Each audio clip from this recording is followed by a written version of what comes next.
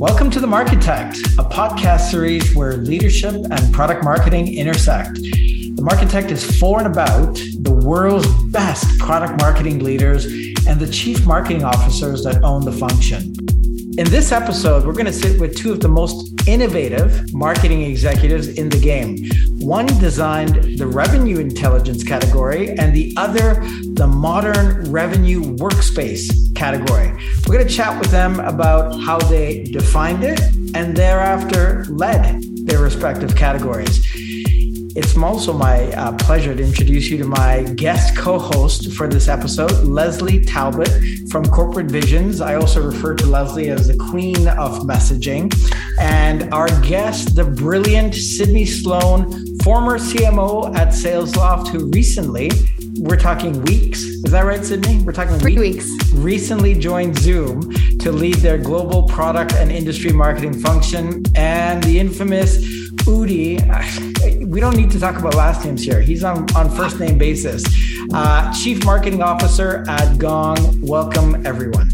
Glad to be here. Thank you. So before we get started, indulge me and fill in the blanks. Let's start with Sydney and then we'll go to Udi.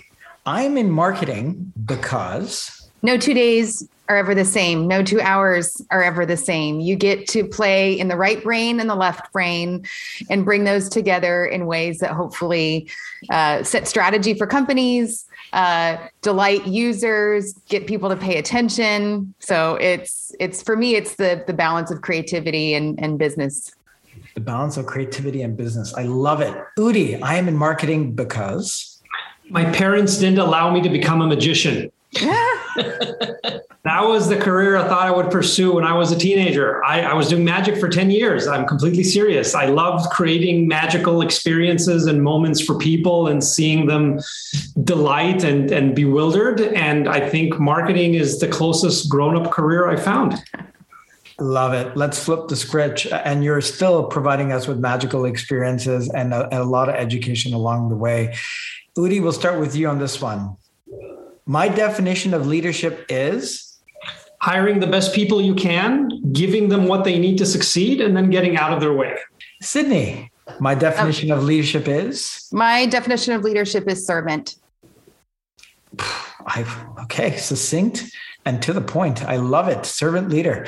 Let's get to this now. Category, it's important because it's how our minds make buying decisions even before the brand. First, you think, I need a car. Then you decide you need a sedan. And only then would you start thinking about the brand. Udi, what compelled you and Gong to create your revenue intelligence category approximately 4 years ago? Yeah, that's a great question. My first piece of advice to anyone going to create a category is avoid it like the plague. If you don't have to create a category, don't do it. It's painful, it's expensive, it's laborious, it takes a really long time, and most attempts at creating a category fail miserably. So after I got everyone excited about creating categories, here's our story. When we originally launched Gong's product in 2016, so that's now 5-6 years ago, and it was in a category that was then known as conversation intelligence. And that category served us well for about 3 years. What happened after those 3 years, there were other players emerging in the market, and their vision and product for conversation intelligence was much narrower than ours was. And we felt that we had outgrown the category, that for sake of differentiation, pulling ourselves out of conversation intelligence and creating something that we could explain is much bigger and broader and farther looking would be the best way to position and differentiate ourselves. So that was a big motivation behind our category build. The second one was getting and keeping the attention of senior sales leaders. When we came to a CRO and we talked to her about conversation intelligence, she said, oh, you should talk to Michelle from enablement because she deals with those tools. So we needed to find something that CRO cared about enough that she could not delegate it. And revenue is something that the CRO cares about. So we solved both of those problems of differentiating ourselves away from the competitors. We had a much narrower vision of what conversation intelligence was and could be, and getting and keeping the attention of those senior sales leaders. And we did that by creating revenue intelligence. Brilliant. Sydney, likewise, when you took over as a shepherd of the Sales Loft brand, and as CMOs, we're shepherds, right? And we don't own the brand, we shepherd the brand. What forces made you pivot and craft the modern revenue workplace? So I'll go back to the purpose of category. And, having worked in categories for a very long time and, creating categories, reshaping categories, like I hear too often from more of the startup, like, oh, let's go create a category. I'm totally with Udi on this. Like, why? Like, what is the purpose? Is the pain big enough? I mean, categories are how markets shape and form. And it is really hard, but once one is formed, then the momentum of that category can pull the industry forward. And the importance of being the leader is that it's proven the leaders in the category, the first twos, generally take 70+% of market share. So when you're looking at the environment that you're in, if there's already an established category, how do you disrupt it? Because it's easier sometimes to disrupt an existing category than it is to create a new one. Or do you need to create a net new category to create something, bigger maybe than the playing field you're in, which is exactly what Gong did with revenue intelligence. When it came to Sales Loft, like I was at Sales Loft for 4 years, and the category was not yet established there either. And that was the sales engagement category. And in entering, I was talking to analysts, do you think this category is going to form? And God love G2 crowd, where it's a democracy of the people that, now are looking at shaping and forming categories. And you don't have to wait for the analyst to decide whether or not that's something they're going to cover. And I love that how that's changing the dynamic of the space. And so sales engagement was formed. And I think what's been so cool about the industry that Udi and I get to play in is it's moving so fast. The lines are blurring, people are crossing over. And so we've had to really continue to move fast to shape where we think the market is going at such an incredible clip. That it was time to recast similarly. What does the modern revenue workspace? And it wasn't a category creation effort, by the way, Rowan. It was more of a product vision effort. And then how does that vision then recast the category? So I believe that was more of a recast or a combination of categories that I think are going to come together in the sales tech space. But it was reestablishing like, well, what does need to be in there to help sellers be more effective, and creating something big enough that it allowed the product team to imagine new use cases, new workflows, new capabilities that were bigger than what was being cast in the category at that point. And Sydney, let's stay on that for a moment with you, and maybe you could expound a little more, describe a little more of some of the high level steps that you actually need to take to define that category in that way. Well, I think you always want to look at, I think there's a couple of things that are really important about that. Like as you're shaping categories, you're doing it on two axes. Where can I differentiate?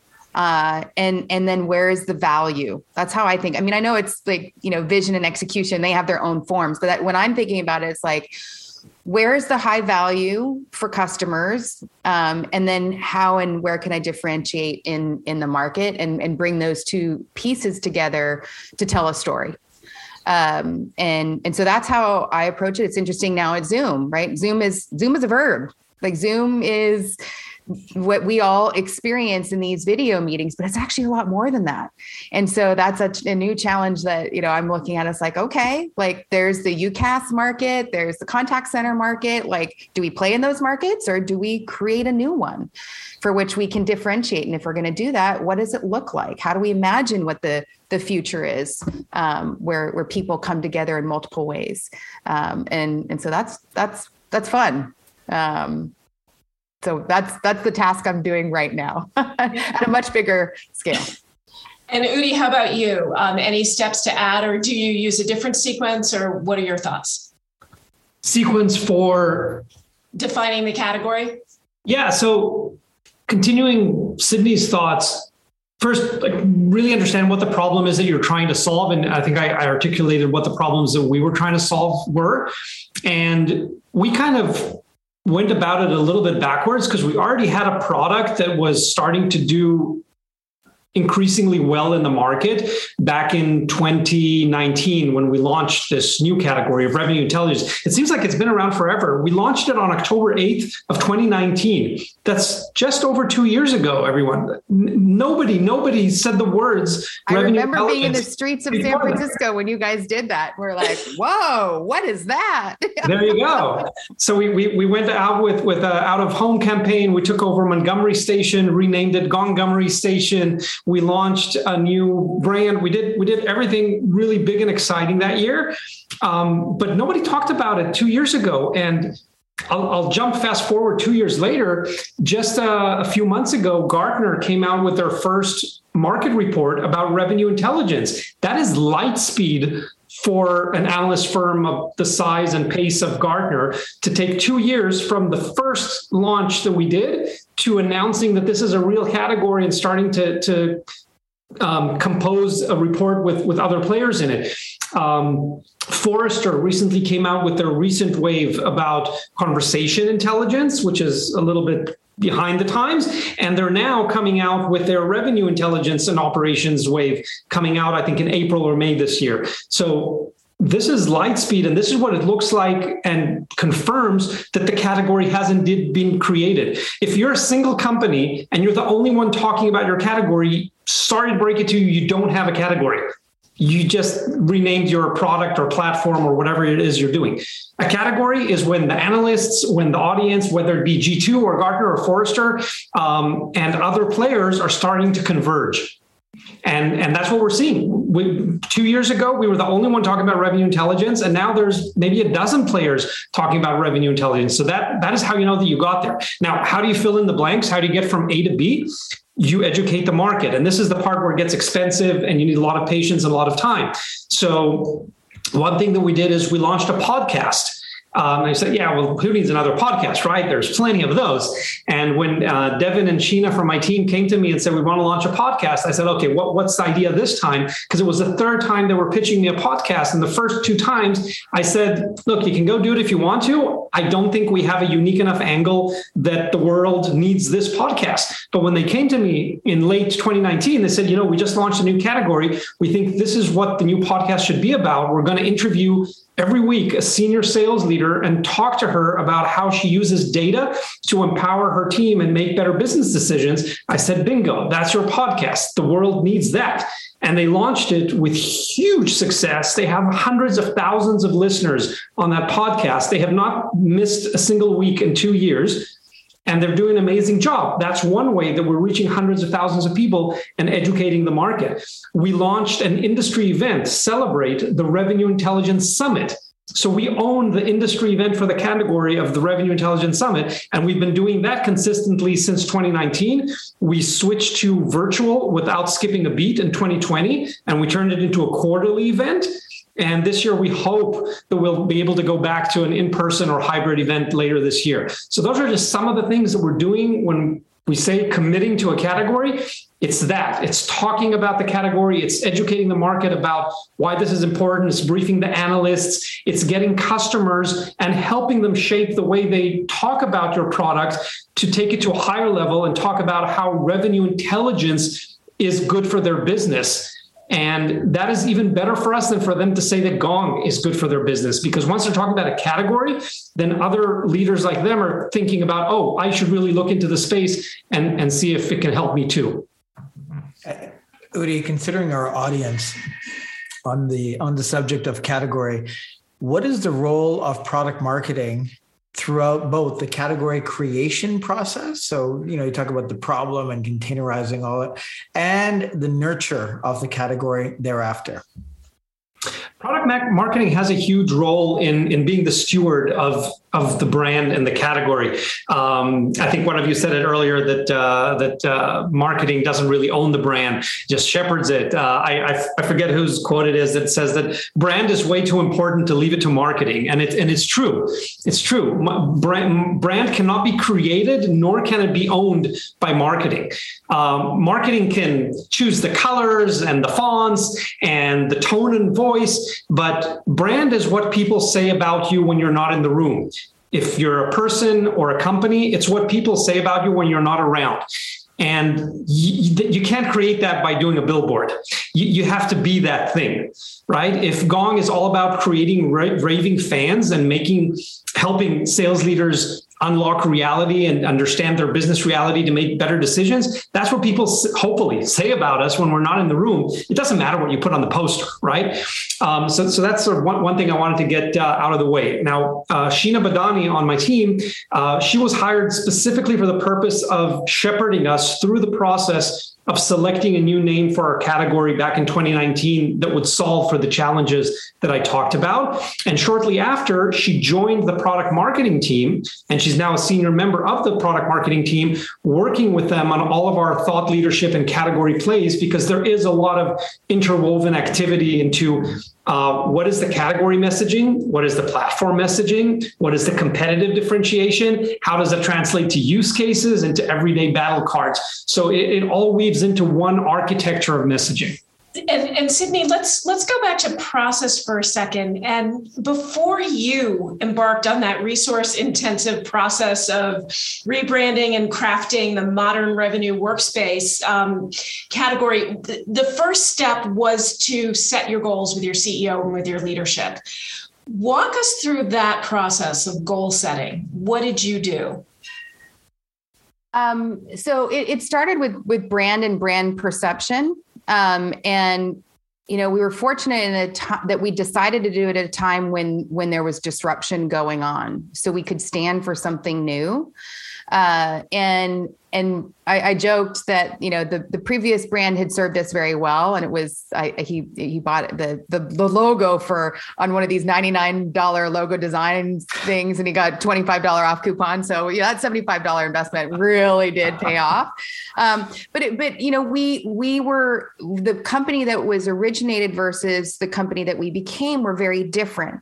And so we had to reassess and restate who we were and how we wanted to be thought about in the market.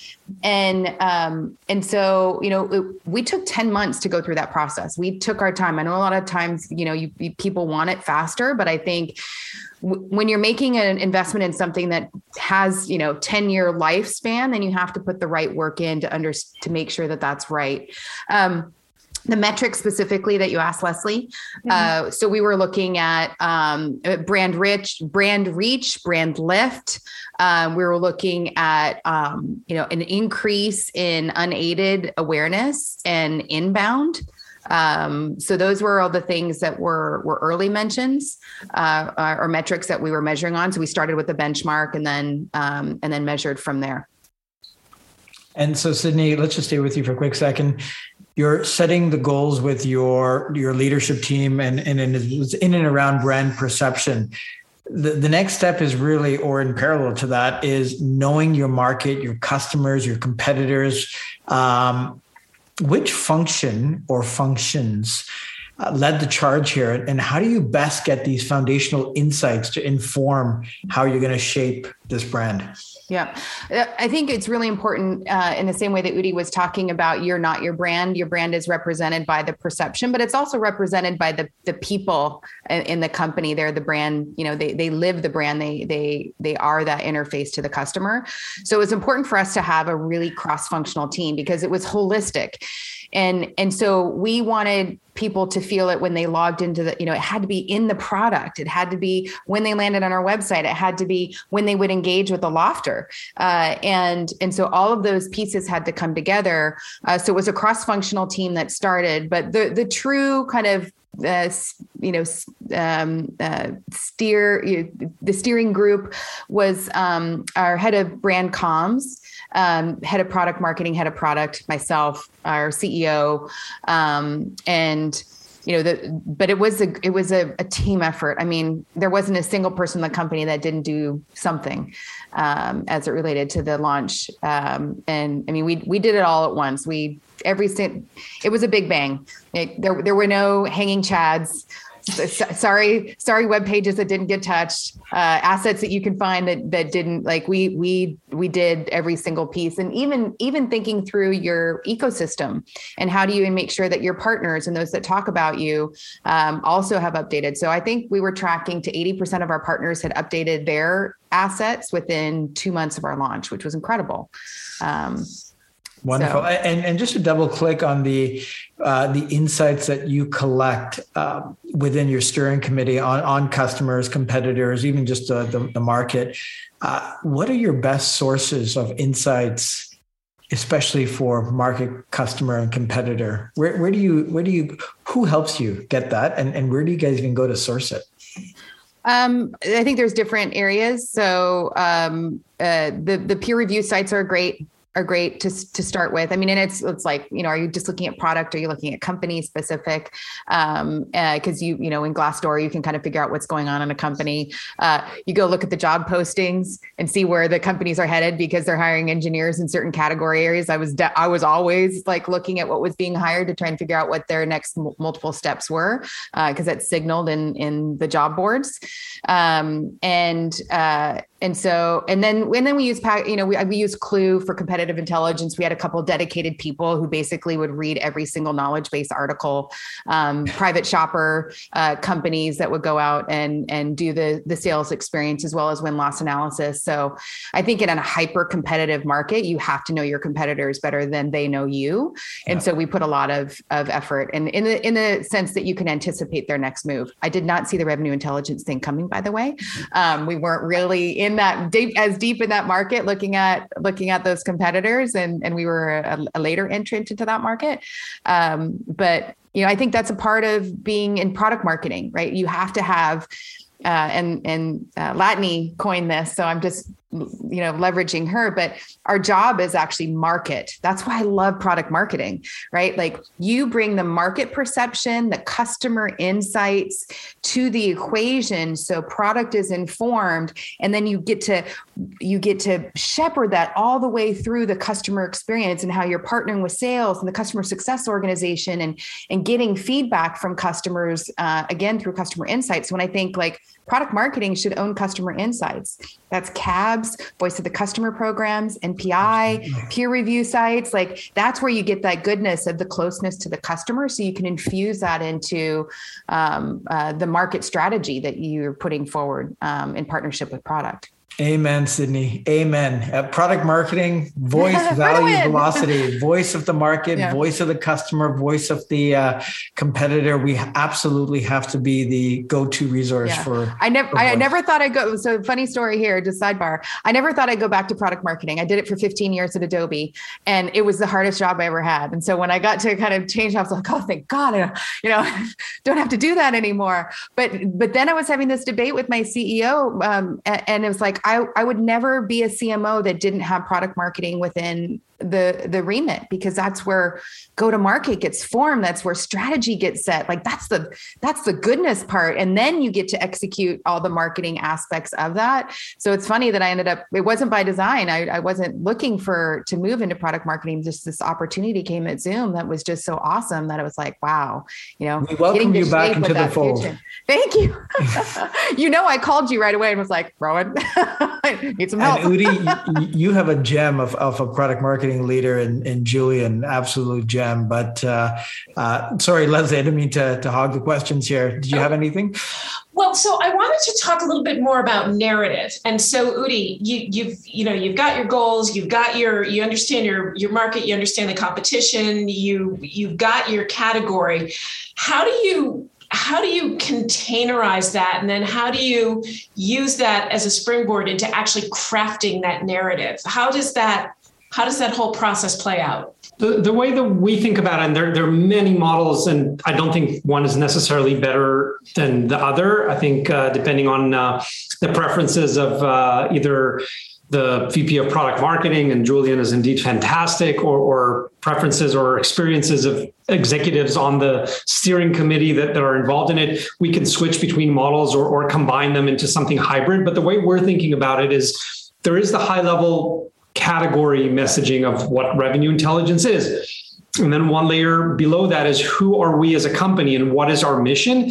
And it was rather recently when Kelly Wright joined us as our president and COO that she helped us finalize the mission statement that we were working on for quite a while until she arrived. But things sort of clicked pretty quickly once she arrived and brought in some more structure and process with her around that. And so we created our mission, which is unlock reality to help people and companies reach their full potential. And that is a long-term mission that should be with us for the next 5 or more years. So everything we build into that, the markets, the products, the go-to-market motions, they will all serve that greater mission. One level under that, we looked at what are the 3 or 4 biggest problems that we solve that our products, future and current products, can help solve. And this is a really, really big part of product marketing because getting people to agree on a common problem is way easier than getting them to agree on a common solution, right? We all agree that healthcare sucks and that cost of living in the Bay Area is terrible, and we all agree on problems. It's much harder to agree on what exactly is the right solution to this problem. So if you can get folks to agree on problems that you solve, you're already halfway there. So we defined what are the 3 problems. I won't bore you with all the details, but as to keep it at a framework level, we narrowed it down to 3 major problems that we want to focus on as a company for the next few years, and that we believe our current product portfolio and what's upcoming, some of it we don't even know yet, these are the problems we're going to focus on solving, right? So that was the next level.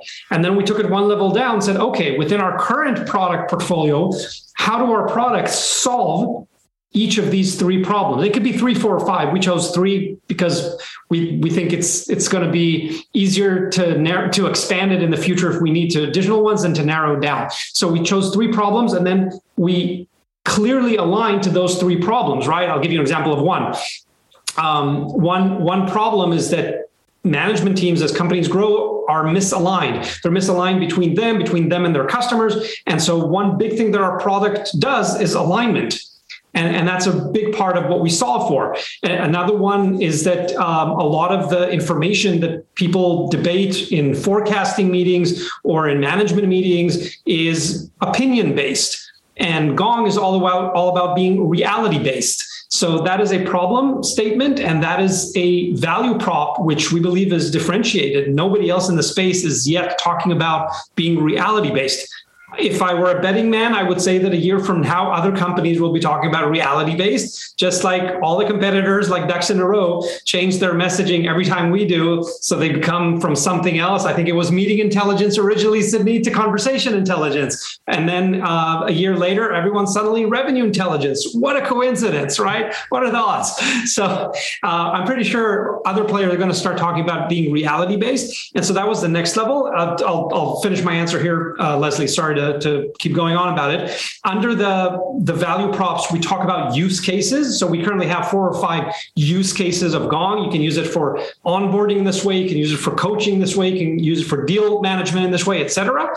And then finally, once you get all the way down there, there are competitive positioning based on current competitive intelligence. So if a certain competitor is saying that he does one thing in a better way or in a different way, why are we different, and how is that better in a way that the customer should care about? So that is the competitive positioning, but it's nowhere near the top because, and maybe it would have been if we were a contender in the category, but as the leader, competitive positioning is sort of way at the bottom of the narrative once we explain the category, the vision, everything else that comes before that.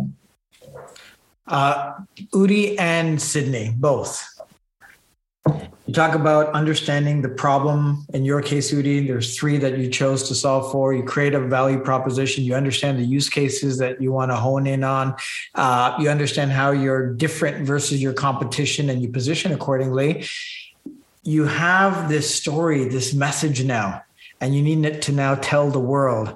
Not everyone can get a Super Bowl commercial. Shout out. You guys did that last year. Stay tuned. Coming up in 2 weeks. Oh, okay. All right. You heard it here first. Yeah. Give us your high-level planning for lightning strike? How are you telling the world in a disciplined manner? Obviously, we're not, we don't cater to everyone. For your specific audiences, what is your lightning strike plan? Sydney, you want to go first? Well, I think that's really interesting because that's the challenge that we're having at Zoom. Over 1 billion users on our platforms. Our audiences are so broad. It's everything from, business users to yoga instructors to families. So which audiences do we identify with and look to do that exercise that Udi talked about, where it's like, well, what is the problem they're facing? And what are the use cases associated with that? And where's the commonality across all of our users that makes sense for us to anchor on as it relates to the platform that we're trying to position instead of what we're known for, which is the video component. And so I think, that is an exercise that we're going through now. And so I would say that tip of the hat to Udi and the team at Gong for doing the best job. And I advise companies and I say, go look at what Gong does. The best job of identifying their audience and being extremely consistent in the way that you communicate to them, that you built that trust, you built the credibility and you see the followers and fans because of it. And you stayed so focused on that audience. And I think that's a challenge that a lot of people have because you start to pivot and you don't stick to your audience long enough to be able to get the message to resonate. And so you can create the message, but it doesn't resonate until you invest in it for a long time. And repeat it 1,000 times. Yeah. And just over and over and over. And so I think, you referred to the lightning strikes and I was going to recommend 2 books. I'm sure you've already talked about on your show, but if there people are listening for the first time, definitely read Play Bigger from Chris Lochhead. I also really like obviously Awesome from April Dunford as it relates to positioning. Like if you read those 2 books, you don't know anything about product marketing, you'll know something at least about category design and messaging and positioning. And so, I think audience centricity is a place that I would recommend that people start because that's where you're going to understand the problems that they're facing. Thank you, Sydney. And Sydney, April is from Toronto, where I'm based, and she was the first speaker at my first conference for the product marketing community in 2016. She's absolutely tip top. Yeah. Udi, some tips for lightning strike. Yeah, I wholeheartedly agree with everything Sydney said. I would add to that as to make it very pragmatic, so how we look at it here, Gong. So Sheena got us disciplined on lightning strikes from day one. She brought in that concept to the team. And at that time in 2019, the first lightning strike was we had put on our first industry event on October 8th of 2019. It was in person, if you remember what those events looked like. And our CEO was on stage. So Sheena planned the perfect lightning strike for that day. His keynote was all about announcing revenue intelligence. We had smoke machines on the stage, sound effects, purple lighting, everything. That week, we launched our out-of-home campaign around the Bay Area. That day, we launched the press release announcing that revenue intelligence is now a thing and why it's important and all of that. That was just the first step. All of that happened on one day. You can imagine the amount of preparation that went into that. And since then, we've been doing at least once a quarter a lightning strike around the category. And I can share that we're now moving so fast as a business that my team is now finalizing the plan for this year, where our assumption is that we need at least one monthly lightning strike to keep the ball rolling, to keep the message rolling. There's so much noise out there with companies announcing new products and new categories and new capabilities. If you don't all the time work on being top of mind, you're just going to get run over by the bus, and you just always have to be out there. So you already took the cat out of the bag around Super Bowl. So yes, February is going to be about Super Bowl, and you'll see that we worked our mission statement, albeit in a kind of silly Super Bowl worthy way, into the Super Bowl commercial. And we've got a couple of months this year where we know we have big product launches. So we're going to revolve our lightning strike around those. And other month, we're going to do other campaigns. Of course, I'm not going to give everything away today, but we're planning on having a monthly cadence of lightning strikes. Now, it takes a lot of work and many, many talented team members to pull this off. But that is how we're thinking about it. It's on the calendar. We know this is February, this is April, this is what's happening every month. I love the monthly cadence of lightning strikes. Scott Brinker just recently released his latest Martech map, and it has, he calls it the Martech 5000 because he never thought it'd go past 5. This year, 2022, it just crossed over 8,000 Martech sales tech solutions. That's nuts. And so you have to find a way to cut through the noise of getting to CMOs and CROs. Thank you, Udi, for that. Lightning round time. All right. So first Sydney, then Udi.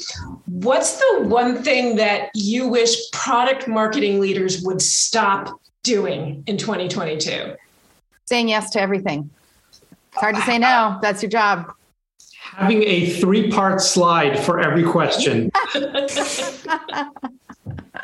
You're all guilty of it and you know it. Udi, we'll start with you and then go to Sydney for this one. Final question. What one tip would you give product marketing leaders to ensure that they are perceived as architects of growth in their organization rather than yet another cost center? The two things are, before you launch anything, validate it with your sales team, which is your internal client, and with your external customers to bring that confidence that the team needs before you launch something. And the second part is, after you launch anything, be on top of your numbers.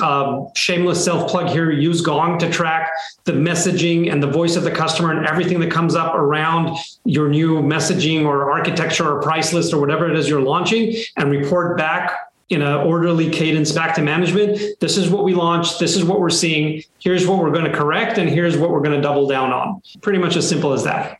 Fantastic. Sydney, your advice for product marketers to be architects of growth. Yeah, I think it's hard because product marketing is at the center of so many things. And sometimes, we're supporting the efforts of others, right? So, and so it's sometimes hard to step into the spotlight to be seen there. I think, being able to be an evangelist for your ideas and I would agree with Udi, like definitely leaning into the sales organization where you're partnering with them and, they see the value that you and your team provide is probably the most important relationship. I know it's really strong with product, but I think when it comes to message resonance and comes to actually feeling the growth, that's the relationship with sales. Fantastic. I used to call them money slides, right? Like if you create all these decks, we shouldn't even create decks anymore at all, but you create all these decks and then you go on the road and hit the road show with sales reps and ride-alongs. Now you can watch them in video recordings and really see where the conversation hits. And that's the magic moment. And so throw away the 50 slides or the 40 slides and just find that magic moment and hone in on that. Fantastic. Well, listen, I consider you both two of the greatest Marchitects, I should say, in the game. So we're honored to have you here. Thank you so much. Leslie, thank you so much for co-hosting with me. My pleasure. And everyone, have a good one. Have a good one. Thank you, Rowan. Thank you, Leslie. Thanks. Good to see you. Bye.